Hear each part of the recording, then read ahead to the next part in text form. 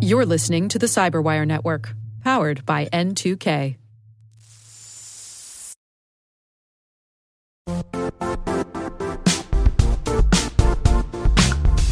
The IT world used to be simpler. You only had to secure and manage environments that you controlled. Then came new technologies and new ways to work. Now, employees, apps, and networks are everywhere. This means poor visibility, security gaps, and added risk. That's why Cloudflare created the first-ever connectivity cloud. Visit cloudflare.com to protect your business everywhere you do business.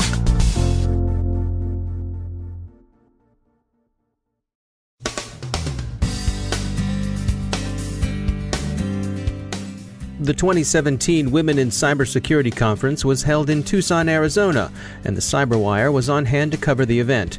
I had the opportunity to speak with a variety of cybersecurity professionals at different stages of their careers. We covered some of their career journeys and professional insights on our daily podcast, and in this special edition, we learn why a Women in Cybersecurity Conference is more important than ever, what they wish they knew when they were starting out, as well as some advice for the men in the industry. Stay with us.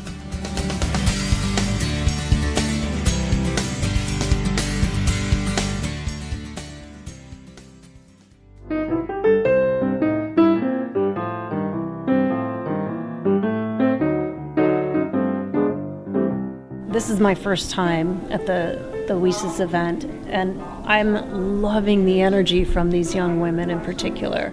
That's Michelle Denedy. She's Chief Privacy Officer at Cisco. She was a keynote speaker at the event. They are so positive in their own ability to make change, of their flexibility to say, should I start here, assuming that I'm going to go there and there and there.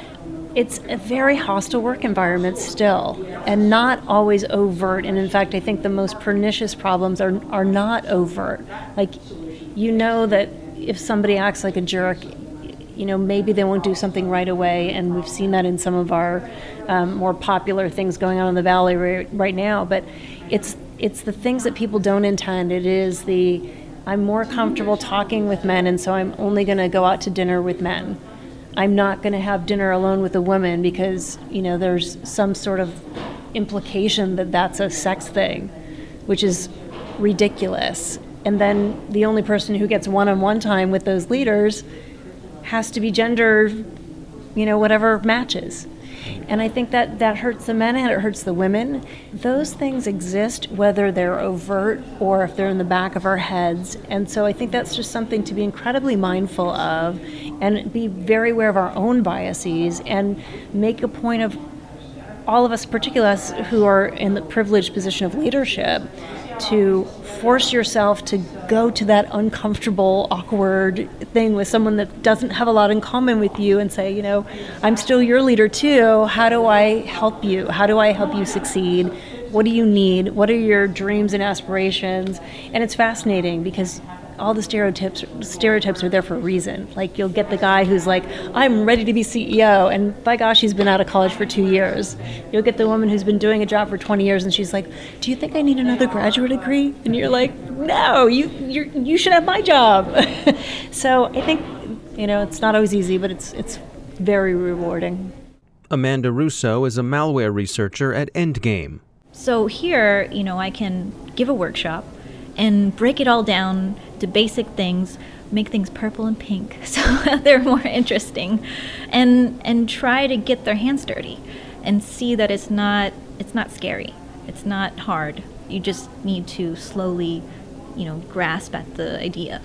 Well, I think this event's awesome, quite frankly. So, you know, I mentioned to you on our walk over here that I don't get a chance to go to too many events like this. We're usually in business meetings, talking to executives, educating them on problems and solutions. That's Wendy Whitmore. She's a global partner and lead at IBM's X-Force Incident Response and Intelligence Services. And to get to kind of speak to college students, young women who are embarking on their careers is really exciting for me personally, because you can sense kind of the energy that they have, the excitement, the motivation, and just thinking about these are things that not only did they not exist, like this group, for example, I believe was created 3 or 4 years ago.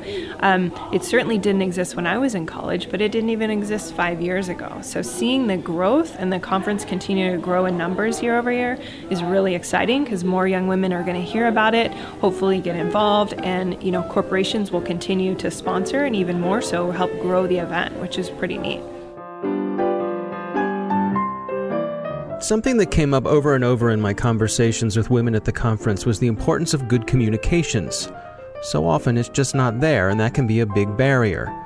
So I asked, what do you wish the men in cybersecurity knew about the women in cybersecurity? Svetla Walsh and Deja Baker are midshipmen at the U.S. Naval Academy. We hear from Svetla first. I'd say give us a chance. I know everyone's going to come in a room with maybe some assumptions, but, you don't know what you don't know, and I think you should go in with an open mind.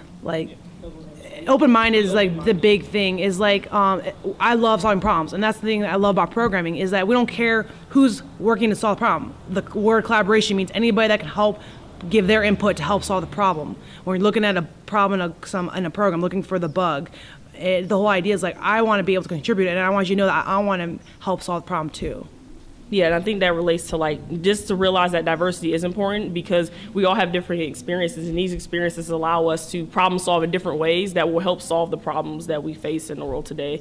And I think just to be open-minded, like Svetla said, to be open-minded to realize that that we're just not a part of a big group. Just don't label someone as being a woman. Maybe I'm a person and I have my own skill sets, and I want you to see me for the abilities that I have. She can create algorithms, that she's efficient at programming, that I am well communicating the problem, that if somebody that isn't as technical but they're the one pushing the policy, that I know how to speak to them in a way that they would understand. And just looking at the skills, and I've always been taught, my dad has always told me to look at the strengths of somebody. We talk about when you're working with a team, it's easy to pick out the weaknesses or who's the weak link, but he said, no, look at the strengths of the person. And then you find out their strengths, and then you take those strengths and put them together.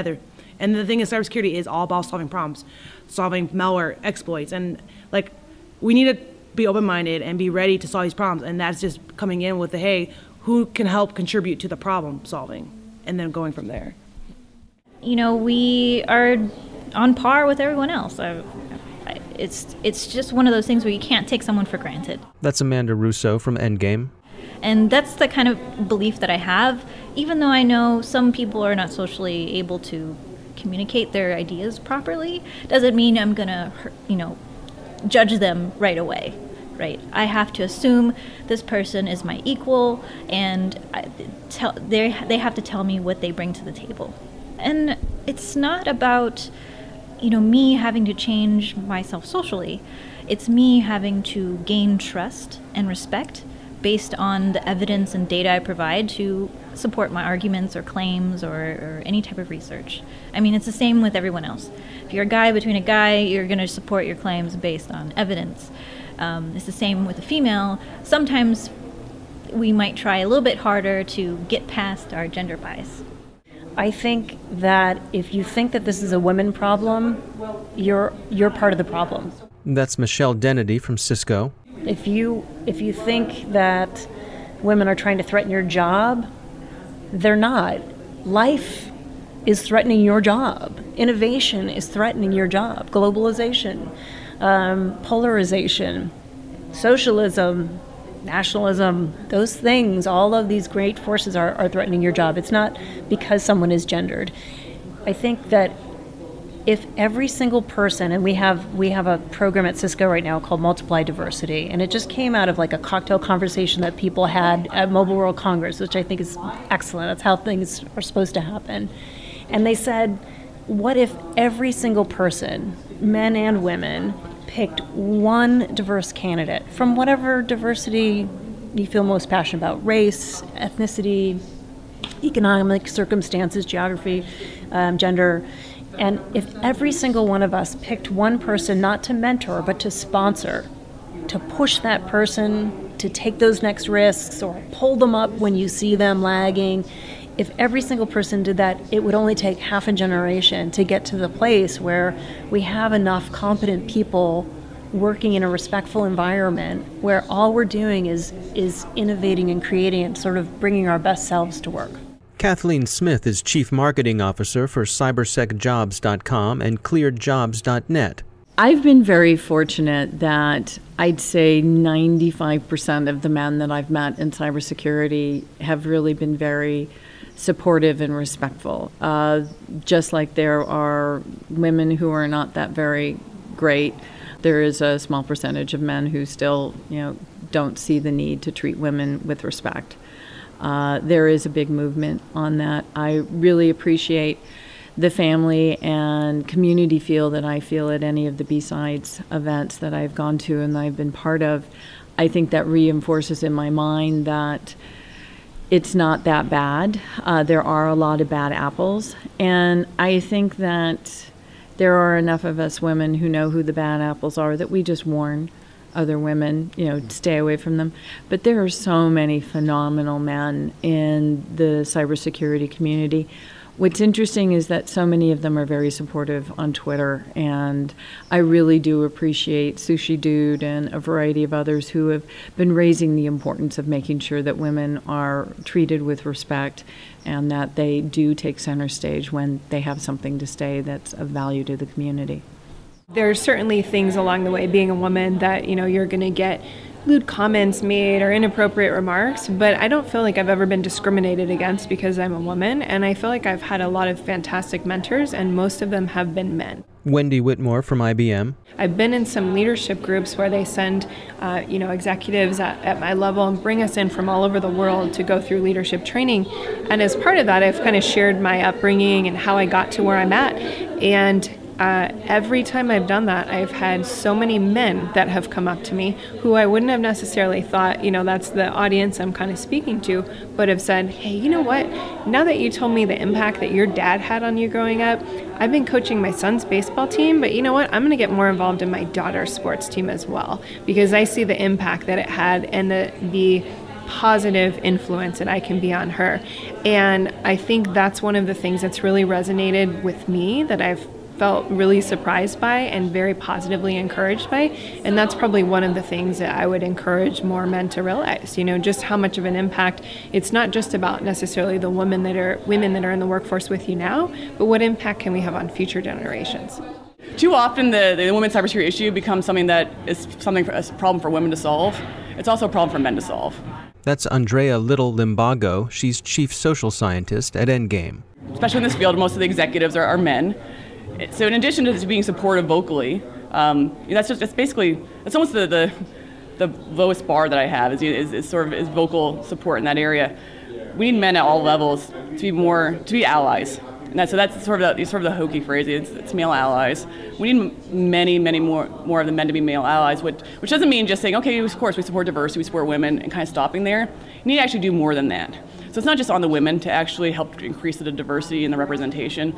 And being an ally can be anything from, on social media, like if retweeting something that someone else does as far as helping show their expertise in that area. So being a sponsor of them. If you're in meetings, all the data shows that when women have an idea, usually it tends to be taken over by someone else and they get the credit for it. Instead of that, if you see that happening, step in and say, well, that idea that Lindsay said, she's the one who actually, and be vocal in that area and helping sponsor and promote the women. And that it doesn't mean, we're not lowering the bar, we're not expecting to be treated differently, but just help be a much more explicit sponsor in that area. And it's amazing, just those little aspects like that can really go a long way to help elevate and amplify the voice of the women. And that's really what we need, because again, we're only 10%. Of the workforce. We can't do it alone. We need that 90% to also help advocate. And I think that's in many places where we've been lacking so far. And there are a lot of male allies, a lot of great male advocates. We need more. What's in it for them? So that's a great question. For companies or groups that actually want to innovate more and get more creative, you need different perspectives coming in. And so that for sure is something that comes along with it. When your entire team is trying to come up with some new solution and you all have the exact same background, you all do the exact same things, and all look the same, you're probably gonna come up with the same idea.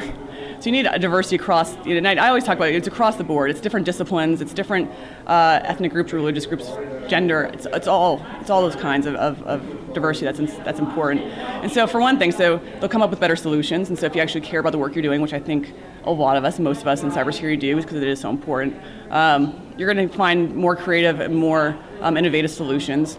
For at the corporate level, why you should care, it's ROI. Companies that have more diverse representation on the boards, on teams, and managers across the board tend to do better.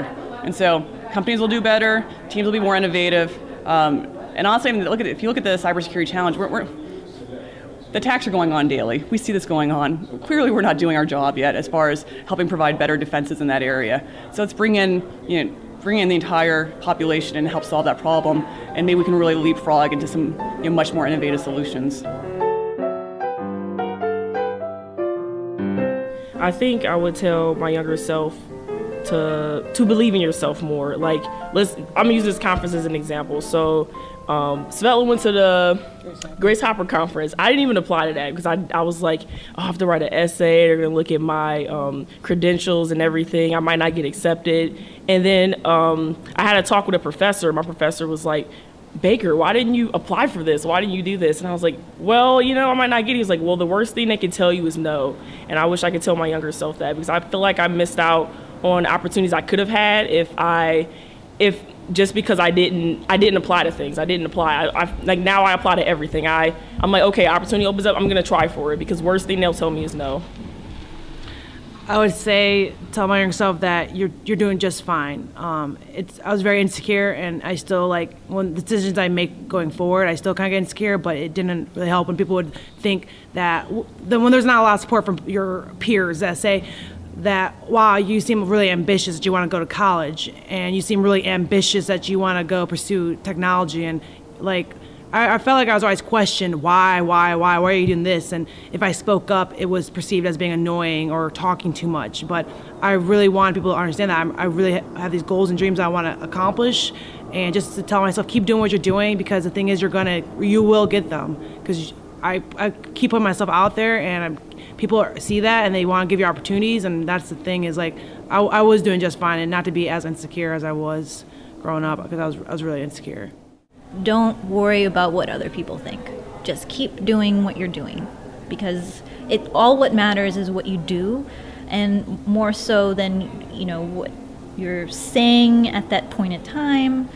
Your actions speak a lot louder than what you're wearing or what you say that may hurt you in the end.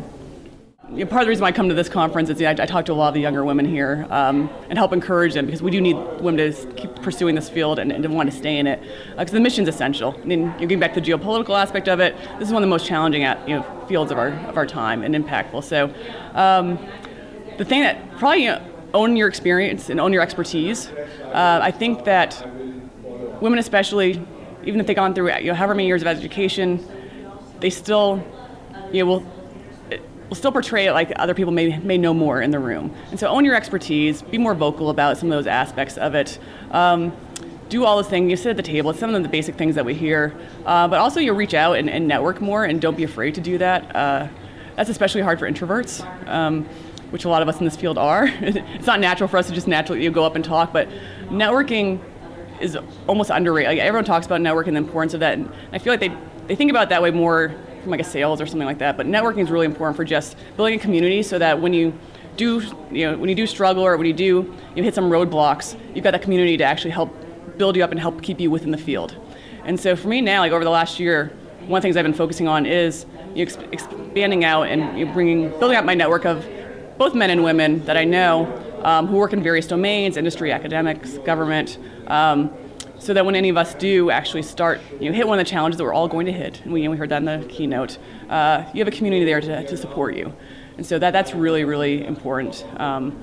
But we need to be more vocal, and that's I wish I'd started going out speaking and writing a lot sooner. One of the things that I did when I was younger, and I think a lot of people do, is kind of underestimate themselves. You know, you might sit in a room in college and you don't quite understand what the professor's communicating, but you don't really want to ask the question because you're kind of looking around and you're like, well, everyone else must get it. They're not asking these questions, right? And I would do that in my early days of my career too, where I felt like, oh man, everyone around me, you know, they know what's going on. I'm the only one who doesn't quite understand this. So I'm not going to ask the question. I'm not going to, you know, give my perspective on this because maybe it's not right. And as I have gotten older, I've realized how important it is to share your voice.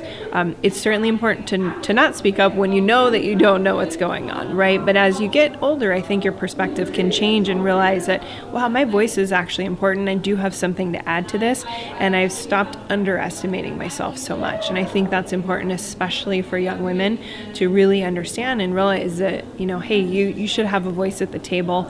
You know, as long as you're working hard and doing great work, make sure that you're not hampering your own abilities and your own potential by underestimating yourself. I was very involved with the hard sciences, and I had a lightning bolt go off, and I did complement that with social science, so law and society and biochemistry. But like many stories you hear, I would have a voice in the room and people would not listen to my voice. And then I would then distrust my voice that I was not saying the right thing, even though I knew I was saying the right thing.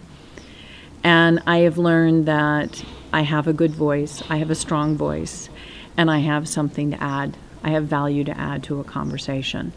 Not that I'm cocky, but that I can really change the conversation. And I think that that is something I wish I had maintained throughout most of my, younger career. There were too many times when people told me that I couldn't say anything, to shut up, I didn't know what I was thinking. I obviously wasn't smart. And having the conviction and the confidence that my voice did have value and to keep talking. And that was both in personal relationships and professional. I think if you knew everything that you learn over a course of a lifetime, you'd be kind of shocked at your own audacity. I never dared to dream as big as I've lived so far. It's been kind of a trip. I think if I would just say, first of all, I'd be like, okay, sunscreen, honey. That is a thing, and you should probably jog more. And that guy in '96, you probably shouldn't have gone out with him. But other than that, I think I would say the same thing of just stay curious, keep your eyes open. My grandmother died when she was 96, and my grandfather preceded her 4 days earlier. We went to the funeral. My older daughter was maybe 10 at the time, and I'll never forget it because Grandma just kind of you could tell in her mind she'd already decided to go with him. And she reached out and she just put her hands on my daughter's face and she said, "I've lived almost 100 years. I've seen so many wondrous things. Just keep your eyes open." And I think if I could have that advice, that's all I would do, is just continue to have that wonder and continue to keep my eyes open.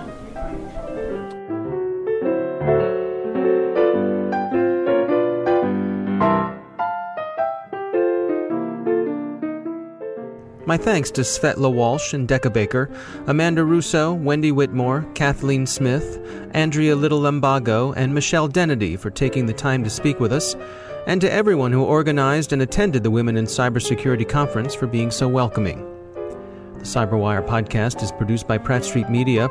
Our editor is John Petrick, social media editor is Jennifer Iben, technical editor is Chris Russell, executive editor is Peter Kilpie, and I'm Dave Bittner. Thanks for listening.